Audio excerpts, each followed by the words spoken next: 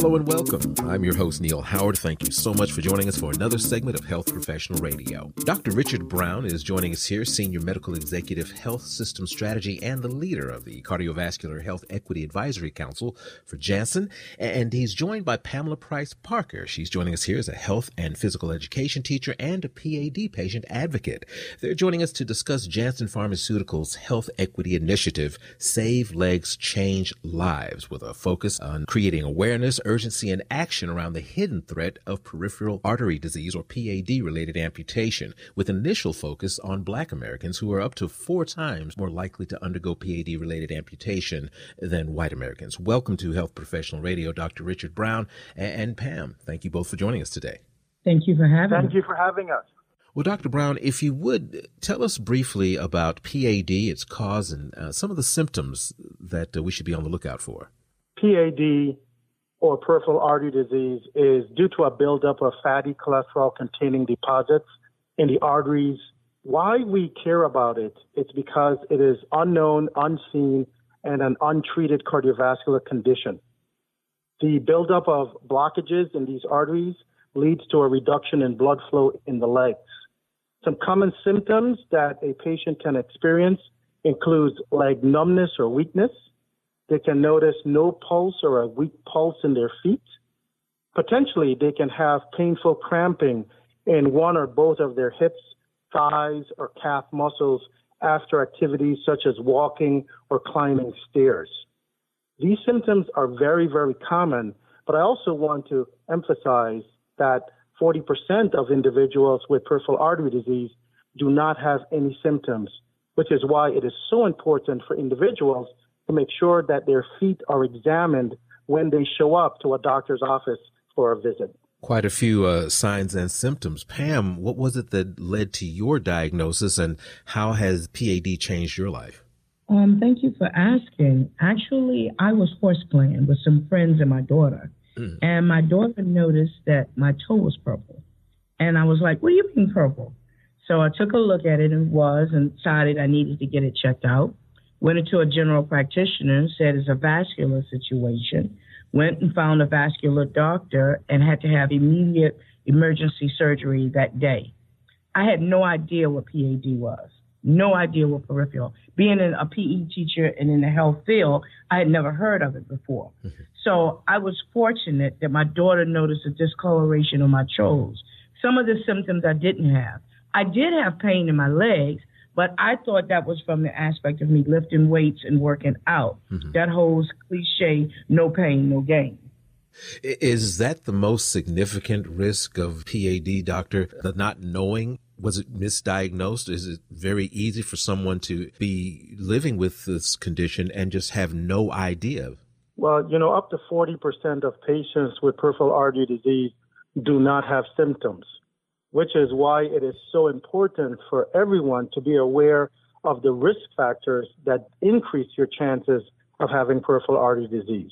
Who's most affected? Men, women? Your initiative has a focus on Black Americans. Talk about who's at risk and why. Yeah, so if you look at the risk factors that increase your chances of PAD, they include smoking. Smoking actually quadruples your chances of having peripheral artery disease.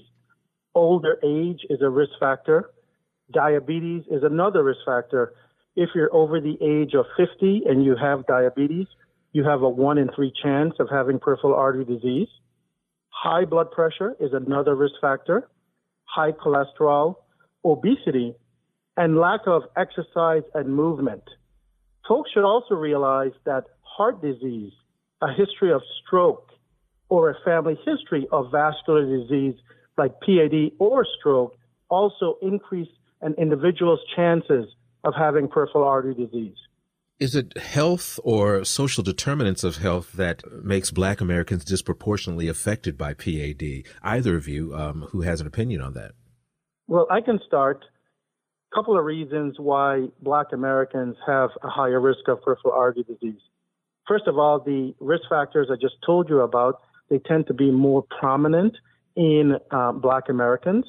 And then there's another reason. There is a disparity in regards to care around peripheral artery disease, and other social determinants of health also contribute to what we see. twice the prevalence of peripheral artery disease and up to 4 times the rate of amputation in Black Americans compared to white Americans in regards to PAD.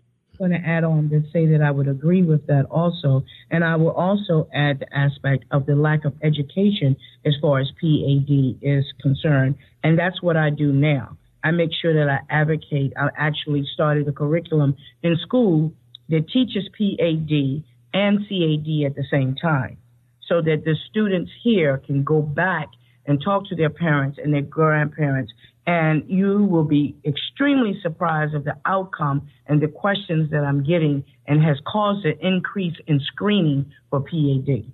Well, as an advocate, tell us about Save Legs, Change Lives. Is that the initiative that you're referring to? Yes, I work with I'm an advocate for Save Legs, Change Lives also.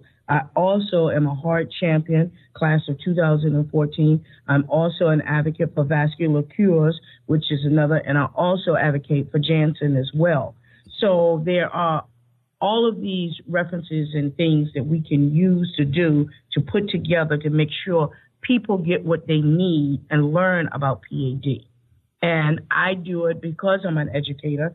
I basically do it from my foundation, starting with the children, like they did some time ago, if you remember, with the DARE program and smoking. Mm-hmm. And that made all of the difference in the world, because my students now, you don't see hardly any of my students. I don't have any students that smoke. So my goal is to try to take that same energy and make this as much aware as possible, that hopefully in 5-10 years that we won't see as many amputees in the Black community. If you had one piece of advice to give someone who thinks that they might be at risk for PAD, what would it be, Pam? Get educated, speak up, take action, and get screened. And Dr. Brown, where can listeners go and get more information about PAD and Save Legs, Change Lives as well? We just launched a website, SaveLegsChangeLives.com, where anyone can go and learn more about PAD. Dr. Brown, Pam, I appreciate both of you sharing some of your time with us this evening here on Health Professional Radio. It's been a pleasure. Thank you. Thank you. You've been listening to Health Professional Radio. I'm your host, Neil Howard, in conversation with Dr. Richard Brown and Pamela Price Parker. Audio copies of this program are available at hpr.fm and healthprofessionalradio.com.au. You can also subscribe to the podcast on iTunes, listen in, download at Anchor, Spotify, and be sure and subscribe to our YouTube channel at youtube.com Health Professional Radio.